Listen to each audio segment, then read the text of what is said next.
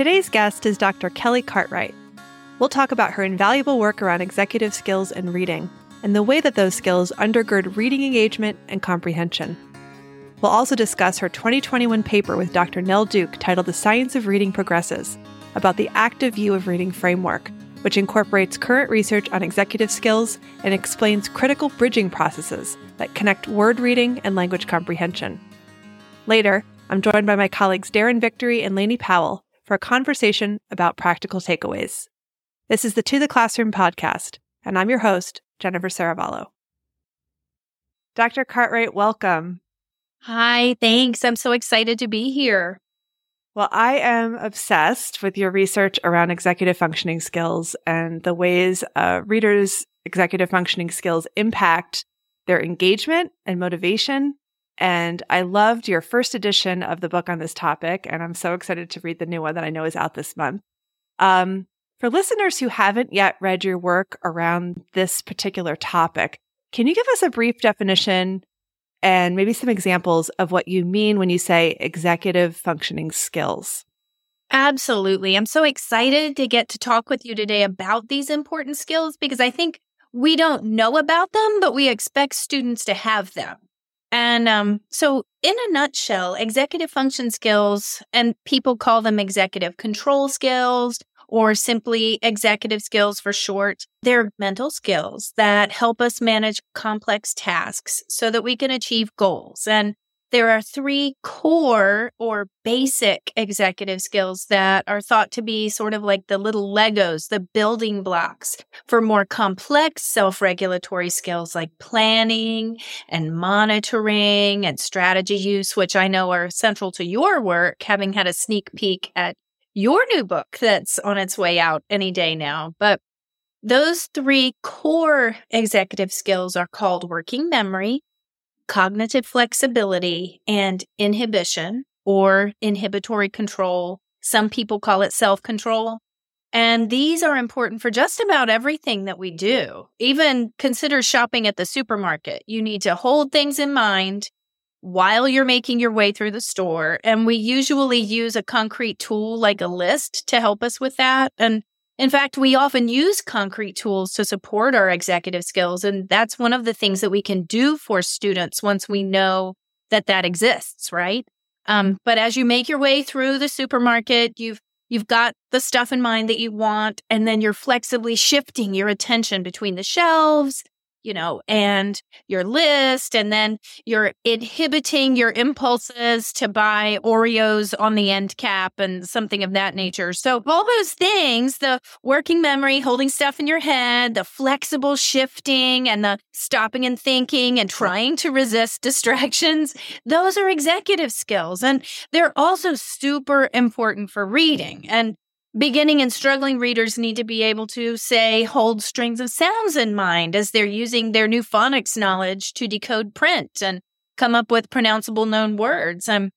Likewise, more advanced readers with strong decoding processes still have to recruit their working memory to hold meaning in mind as we make our way through a text, and we update that meaning as we encounter new information. Sometimes we have to revise what we thought and continue on.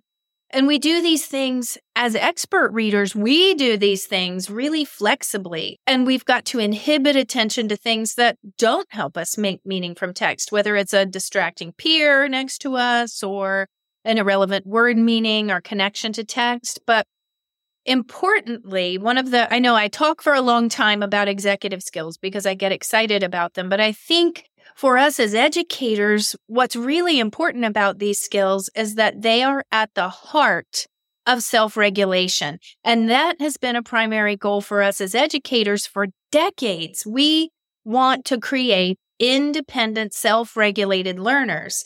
And developmentally, I'm a psychologist by trade, a developmental psychologist. I study how we grow and change, and I use my psychology knowledge to study reading. So developmentally, as we grow, those executive skills appear before strategy use, and they provide the cognitive foundation for higher level self-regulation processes. So you can think of it this way. Students who are better at managing their time on tasks, monitoring understanding, who approach reading strategically, those are the students with the stronger executive skills. But because they're invisible, we don't always realize they're there. I wonder if people are wondering, as I did, the directionality involved with executive skills and comprehension. Does it seem like from the research that kids just naturally have these skills and then therefore they're set up to be stronger readers, or that being a stronger reader helps you to have better skills, executive skills? What's the relationship there between the two? That is a really, really great question. And I'm looking at the research, there's more evidence, not that the evidence is not there, but and this is a relatively new research area. So we have to keep in mind that science is not something that's settled. It's something that continuously evolves and we get more findings. So to date, there's more findings to indicate that executive skills undergird strong reading skills, both word reading and reading comprehension. But recently, some folks have gotten interested in this exact question and have looked at whether there's a reciprocal relation there. Carol Connor and her colleagues, for example, recently had a 2021 piece that showed that there are reciprocal effects of those self-regulatory executive function skills and reading comprehension between first and second grade. So the ones who had better reading comprehension in first grade, that reading comprehension contributed to their later self-regulatory skills and vice versa. So it creates sort of a cycle, and it makes sense to me because, and I think as educators, when you think about what's happening in a classroom or even with us as we are reading books, we're practicing holding things in our working memory. We're flexibly shifting our attention among many print features and many processes. We're inhibiting attention to irrelevant things. And just like with any skill, practice strengthens executive skills. So I find these new findings fascinating. There's a lot more that we need to know about how this plays out in a classroom context, but there's so many ways we could go with this. I mean, children who come in with low executive skills then are set up to not read as well. But then if they're not reading as well, their executive skills don't grow as much as they should. And it becomes a vicious cycle instead of a constructive cycle. And we would rather it be a constructive cycle. Let's shift a little bit now to talk about goal setting and helping kids focus on goals, whether they should be in charge of deciding on those goals, what it looks like to work toward goals over time in reading as it relates to executive skills, which is something I know you write a lot about. When we think about goal setting, it's really a component of making a plan to understand a text. And we know from the research that a good comprehender is one who approaches a text with a purpose, with a plan for understanding that text. And they know what things they need to do to be able to reach that goal. And all of that is managed by those executive function skills. You can't hold a goal in mind without working memory. You can't stay focused on that goal without inhibiting attention to other things. You can't flexibly check to make sure you're making progress if you don't have that mental flexibility. Those kinds of executive skills underlie planning. In terms of being engaged, you talked about engaged readers and reading engagement. Engaged readers are planful because they do read for particular purposes. In some ways, I think setting a plan and making a plan and setting a goal are a reflection of being an engaged reader. A disengaged reader isn't doing it for a purpose necessarily. And in addition, I think planning and goal setting helps readers to maintain engagement, because if you know why you're doing something, you continue to persist toward that goal. You know, many are familiar with the importance of decoding and language comprehension and reading because of the often cited Simple View and Scarborough's Rope. However, you discuss in your book in the opening chapter that there are students whose reading difficulties can't be explained by either. In other words, they decode well, and if the text was read aloud to them, they'd understand it. But you talk about what might explain their difficulties as being, again, back to executive skills. Can you talk a little bit about the research around this particular subset of children with reading difficulties? I think what the simple view doesn't highlight as clearly for practitioners is that effective reading involves more than just being able to decode and being able to comprehend the language that we've decoded.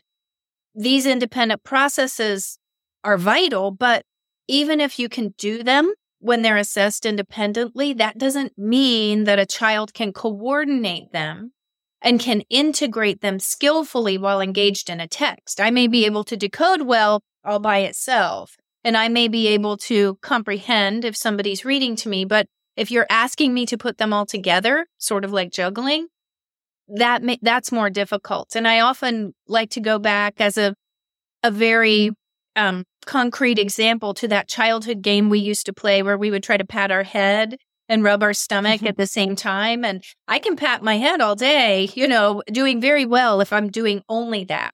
And the same thing with rubbing my stomach. I can do that by itself just fine. But when I put them together, or when I try to do both of these independent things at the same time, it requires this weird third coordination ability that is not just a matter of adding these two skills together. And what we have seen in decades of research is that students with this profile, the ones who've got great decoding skills, but comparably poor, surprisingly poor reading comprehension, these kids have deficits in executive skills. They may also, they overlap with kids with developmental language disorder. They may have language processing difficulties.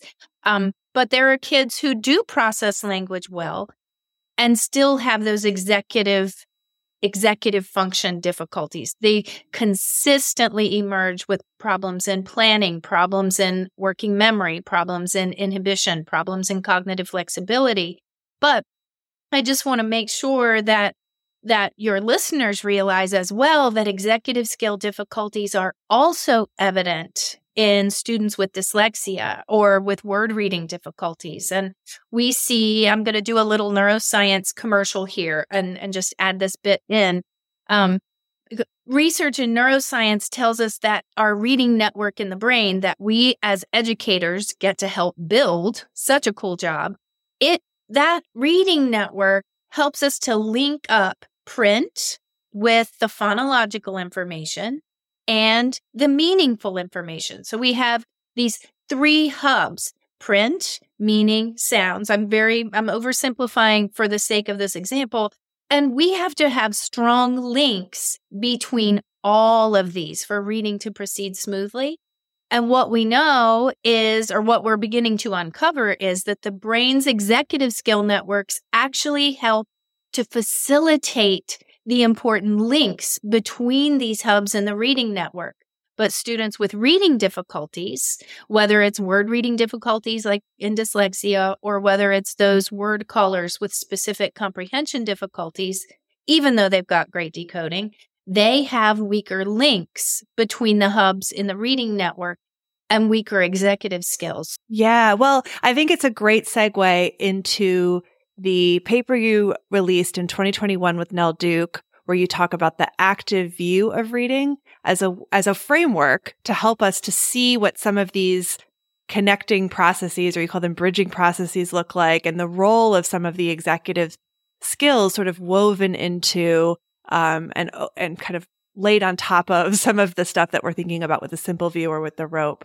For those not familiar, I'll put a link in the show notes to the diagram so you can see it. But if you're just listening and walking your dog or something right now, you can picture a circle on the far left titled Active Self-Regulation.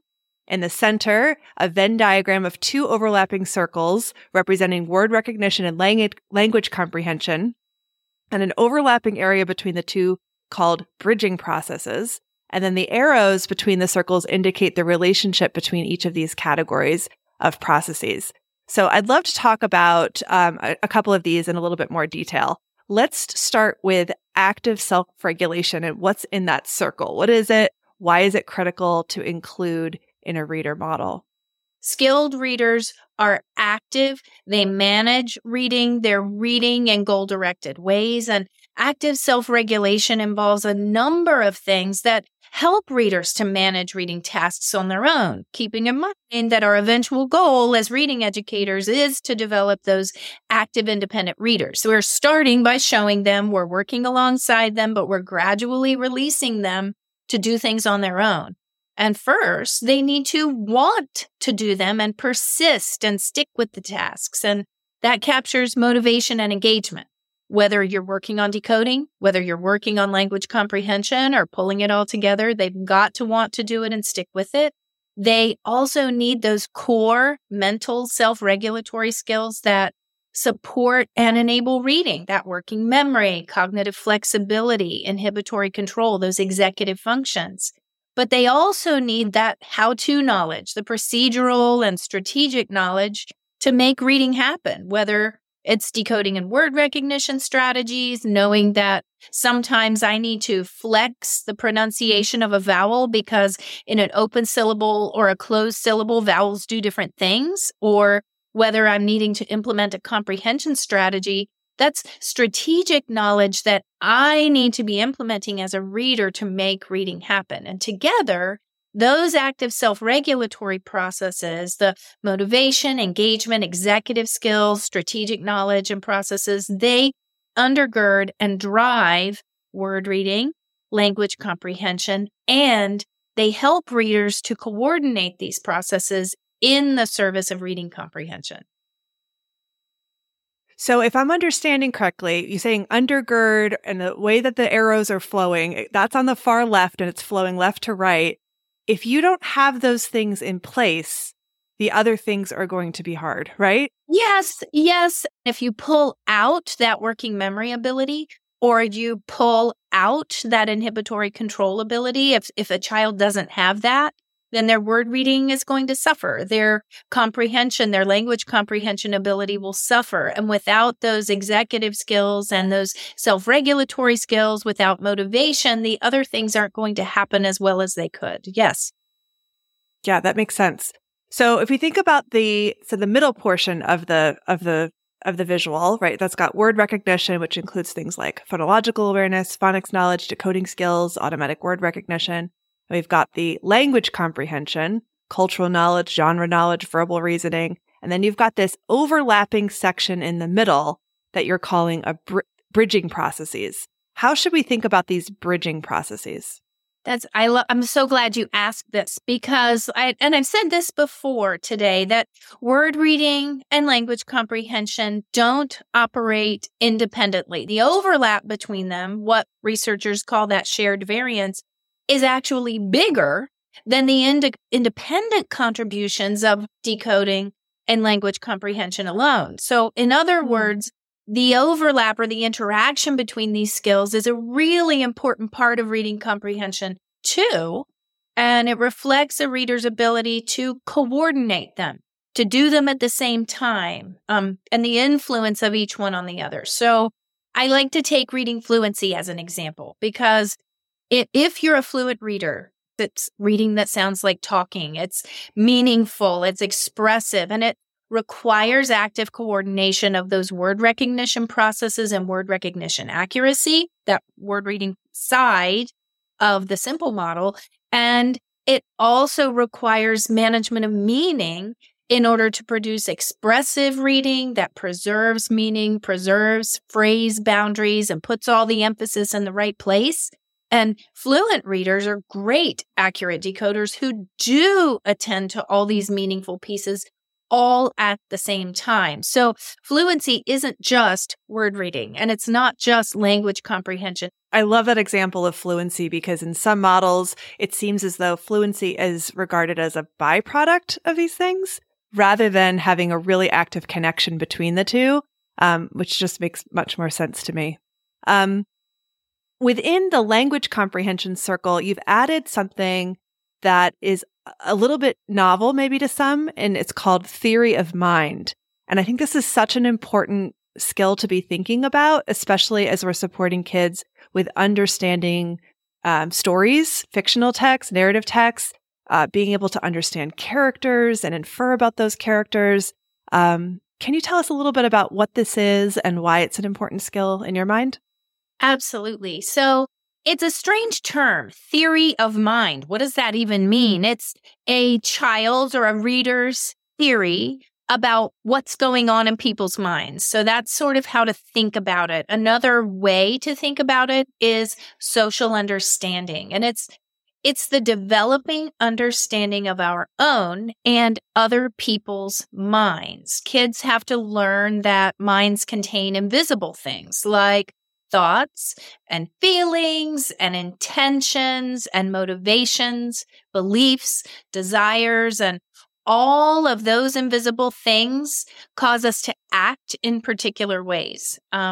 Theory of mind is essential for making the kinds of social inferences that good readers make on narrative texts. You're making inferences about why people do what they do. But Jerome Bruner is a researcher whose work focused on, among many, many other things, these two levels of understanding that he talked about that we need to have for narrative text. So he talked about the level of action, or the landscape of action, he called it, and the landscape of consciousness. So the landscape of action is what characters are doing, right? I can watch Piggy and Gerald doing things all day and describe it to you, but that's only focusing on the action. And when Gerald is embarrassed, because he doesn't want to tell the snake that he can't play ball because the snake doesn't have arms, if you're familiar with this story, I don't understand why. If I don't think about that landscape of consciousness, what's going on inside Gerald's head, I have no idea why he's blushing and he's sweating and so uncomfortable. I don't recognize that. Even in this very simple text, I don't recognize and comprehend what's going on unless I can enter into and read the mind. I'm putting that in air quotes, read the mind of that character. And the research shows that elementary students typically only focus on the landscape of action, what the characters are doing, without an understanding, or at least without attention to, the characters' invisible mental, emotional, and motivational states that make them do what they do. And that's really what's important for making those social inferences that we need to make for comprehension. And because they're invisible, kids just don't notice them unless we explicitly teach them. Yeah, I think it's just so important to call that out, because I think when a lot of people read the research around the importance of knowledge building and the role that knowledge plays in helping kids to comprehend, they're thinking like science topics, right? Which are also, of course, important, but not always are we thinking about the social and emotional knowledge that you need to really be able to understand, put yourself in the shoes of the character, like you said, understand their feelings, motivations, why they do what they do, what they're hoping for, all of those things. So I think it's just really helpful to call that out and make sure teachers are paying attention to that. Absolutely. And that just in terms of very simple knowledge, some of the very early things kids learn are words for these things. If kids come to a text without labels for these emotional states, they don't have that conceptual knowledge. And so just teaching that vocabulary is important. We name frustration, we name embarrassment, we name these things. If they don't have that basic knowledge in their vocabulary, right? They won't be able to make those inferences either because they don't even have a name for it. I'd love to hear from you about any sort of practical classroom practices or structures that you've seen that help support kids' executive skills and help some of these bridging processes that you're talking about. What can teachers do in the classroom? So executive skills, we know, just like going to the gym, executive skills can be strengthened. But as educators, we need to be mindful that they need to be strengthened in task-specific ways. So having students practice general working memory tasks is not going to support their reading. Like putting them on an iPad with a working memory game is not going to support their reading as much as scaffolding reading specific tasks that have working memory demands. So students with weak executive skills often need concrete scaffolds, like the list I talked about earlier, that help them to see and visualize and become aware of the thinking necessary to make comprehension happen. Super helpful. So being mindful that these skills even exist, making really concrete, practical, visual, in some cases, scaffolds for kids and explicitly teaching into it, and then giving them guided practice with it. So they're not just off you go or not just vague reminders of what to do, but really concrete and specific. I think that's really helpful advice. Dr. Cartwright, thank you so much for joining me today. I've learned so much from our conversation, and I can't wait to get your new edition of the Executive Functioning Skills and Comprehension book. Thank you.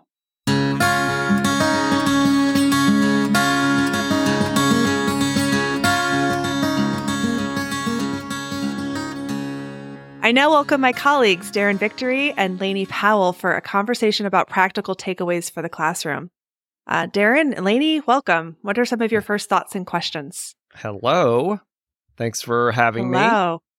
Wasn't that a great conversation? Oh my gosh. My head's swimming. I know. So good. I'm thinking, like, as I was listening to her, the just critical importance of knowing your kids and meeting with kids one-on-one, really conferring, and having especially if you serve readers who struggle, to really prioritize that conferring work in your classroom to give them the feedback and the strategies that they need in order to hopefully eventually orchestrate all of these really sophisticated processes at the same time. Yeah, one of the things that struck me was just her advice around intentionality, around teaching these skills specifically and making sure that we're deliberately identifying that there are students in our class who may need support with these skills. You have at least a couple in your classroom that really need explicit, direct instruction to support executive skills. And like you say, with conferring for guided practice or small groups for guided practice and accountability, checking in with them and seeing how they're going and ongoing feedback to support them. So I thought that message came through really loud and clear. I love her emphasis on how these skills, this learning doesn't happen in isolation, and the overlap, the reciprocity that we see between the different areas of reading comprehension. And to me, an implication as a teacher, when we're thinking about goal setting, planning, organization, cognitive flexibility, working memory, all of that coupled with foundational skills, comprehension strategies, right?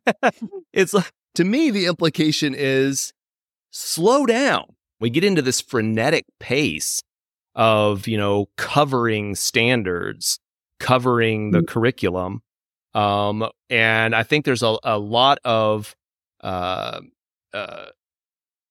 benefit to just slowing down, to thinking about how does this knowledge around executive skills impact, number one, how and what I assess, what I'm looking for when I'm conferring, when I'm doing small group, when I'm looking at patterns across my classroom. Okay. I don't know. What are your thoughts on that?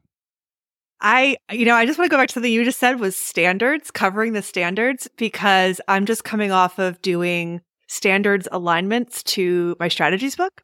And every single chapter, no problem, standard alignment. Guess which chapter is not explicitly mentioned in standards? Engagement. Yeah. It's all this. It's not in the standards that you should be teaching kids to be goal-directed, that they should have purposes for reading, that they should be able to read independently for a long stretch of time, which, right? If they're not doing that. Wow. Which Kelly's active view of reading so nicely illustrates that nothing happens without that. Yes. But even to, Darren, I'm thinking about that word assessment you used earlier. I don't know that teachers have access to, you can quantify things like working memory, but that has to be specifically tested for. I don't know that, how do you access to that kind of data? Well, I know unless you get testing. I guess when I say assessment, I mean more of a formative in the moment. So if you have a group of readers for whom your tried and true strategies are not working, right? You're not seeing growth and you have to roll up your shirt sleeves and say, I'm going to do something different. Yeah. I'm thinking about like the very end of your interview with her, where she talked about those concrete scaffolds and making things visual, where we have to be really intentional. And just maybe assume that maybe there's some sort of executive function issue at play. And how can I help this reader, attend to the things that I need him or her to attend to hold on to information longer. So the phrase that Kelly used that I wrote down, or Dr. Cartwright, we're not on a first name basis, was to offer those external supports until they become internal. And I love that, because I think that's something that teachers would gravitate towards and are so good at, is how do we create some visuals around engagement and self-regulation for readers for whom traditional teaching is just not working. Yeah.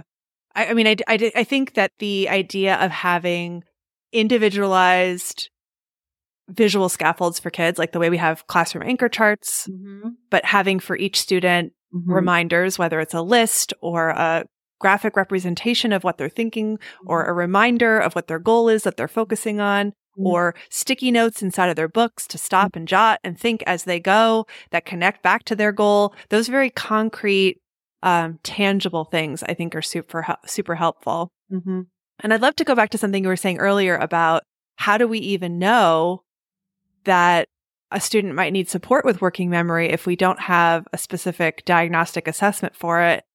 And I think back to kids I've taught that I suspect this was what was going on.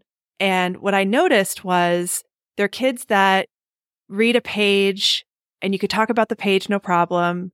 And you say, read the rest of the chapter, and you come back and they have a hard time remembering what they had read first. Or I bet there are even kids outside, so that grocery store example was so helpful. Outside of reading, you tell them 3 things to do and they do the last one, but they forget the first 2. Right? Those kinds of, they remember like very short term fine, but longer term harder. You're going to stop and chunk that much text, write a word, sketch a picture, something. And if it's on an article or a short story that you've printed, they could just do it right there in the margin. If it's in a book that belongs in your classroom, library, maybe they're doing it on a sticky note. And then those notes and sketches or keywords become scaffolds to help them then go back at the end of the chapter to retell the whole thing. And then hopefully, like she's saying, it fades away. Now I'm going to try to read 2 pages and sketch, and then 3 pages and sketch, and then work up, just like you're practicing and building those muscles, right? You're working up to longer chunks of information to help that working memory. I think that one of the things that strikes me about Dr. Cartwright's work around executive skills, the active view of reading, is that it's very reader-centered and brings the reader back into the foreground, where I'm really considering what is this reader bringing with them. Does that make sense? Yeah, absolutely. Yeah, it's more positive. It's very positive and affirming a lot of the tidbits and the practical applications of her research. This undergirding she talked about of skills like active self-regulation, motivation, reader engagement, those are all things that have to do a lot with who the reader is and what they're bringing with them and who they are right now, right? And I love that because I think a lot of teachers may hear that and think, well, how do I fix that? How do I fix an unmotivated reader? How do I fix a disengaged reader? And one of the last things that Dr. Cartwright said was executive functions skills can be strengthened with task-specific reading exercises. And I loved that she ended with that message of hope that, no, this is something we can do. And you that idea you talked about earlier, Jen, of taking these larger tasks and chunking them out, I think serves that purpose. And I think, how do we make sure we have an eye on that and that we maybe slow down and pause and focus deliberately on it when we know it's not in the standards, yet it undergirds everything? When we know that it may not be in core curriculum that is standards aligned, because if it's not in the standards, it's not going to be in the core curriculum. And yet, if you don't have it, you're not going to get to all the other stuff. So I think it's such an important message, such an important area of research. I know it's still new, and I appreciate her caveat that it's, not settled science. It's always developing. I am not the reader I was pre-pandemic. It's a different. One of your strategies, Jen, from the Reading Strategies book. I can't remember what it's called, but it's kind of making a goal for yourself, right? Mm-hmm. So like. Are you using that yourself as a reader? I use that on a daily basis. I'm like, okay, I'm going to read this many pages. Right? Yeah. So yeah, absolutely. But there's a perfect example. Like, right, you're recognizing you want to be a reader. You want to read, and you're recognizing what's standing in your way right now of being a reader is executive skills, or and you're like, I'm going to practice it. I'm going to have a specific way of how to practice it. And I'm going to hold myself accountable for it. I think it's really important, an important message for teachers to hear, that all readers maybe need this at some point or another, and that it's worth the time to take the time to get this, get this right for their kids. The other thing that really struck me that I felt like would be the harder task here is, how do we help readers and help teachers help readers integrate all of this at once? I think teachers, myself, we're really good at kind of parsing out some of the things you see in that active view of reading. I pulled it up. Phonological awareness, alphabetic principle, the things that are language structure, text structure, all of that. But being really intentional about connecting those parts of the day for kids, showing them and in forcing ourselves to be intentional in connecting the content of those across the day. I totally agree. So there's times for explicit focused instruction on one particular skill because of the research around cognitive load, which we didn't talk about today, but you don't want to overburden the reader with so much to think about all at once that they're having a hard time doing this one new skill. At the same time, you need orchestration practice and integration practice, or else these things become siloed in the reader's mind and don't actually get applied when they're in a real reading situation. Yeah. So what are the times of day or the types of lesson structures that you feel like are the best way to set kids up to see, to experience, to practice this orchestration? Yeah, read aloud. I was going to say interactive read aloud. Having a really instructional, intentional read aloud, I think is critical. And even too, like at the beginning of a whole class lesson, some teachers call it the mini lesson, those tight, explicit whole class moments. We offer a connection of some sort in the beginning. Doing that in other parts of your day too, like connecting it. Like, remember how over here? Yeah. Yeah. Like, look, remember when we did this before lunch? This is how it connects to vocabulary. This is how it connects to your independent reading. Or even in your conferring in your small groups, offering those connections to kids so that they see how the puzzle fits together. I think shared reading too, right? We've got an enlarged text on an easel, and you're having kids orchestrate decoding and fluency and comprehension on the run, and you're there to support them.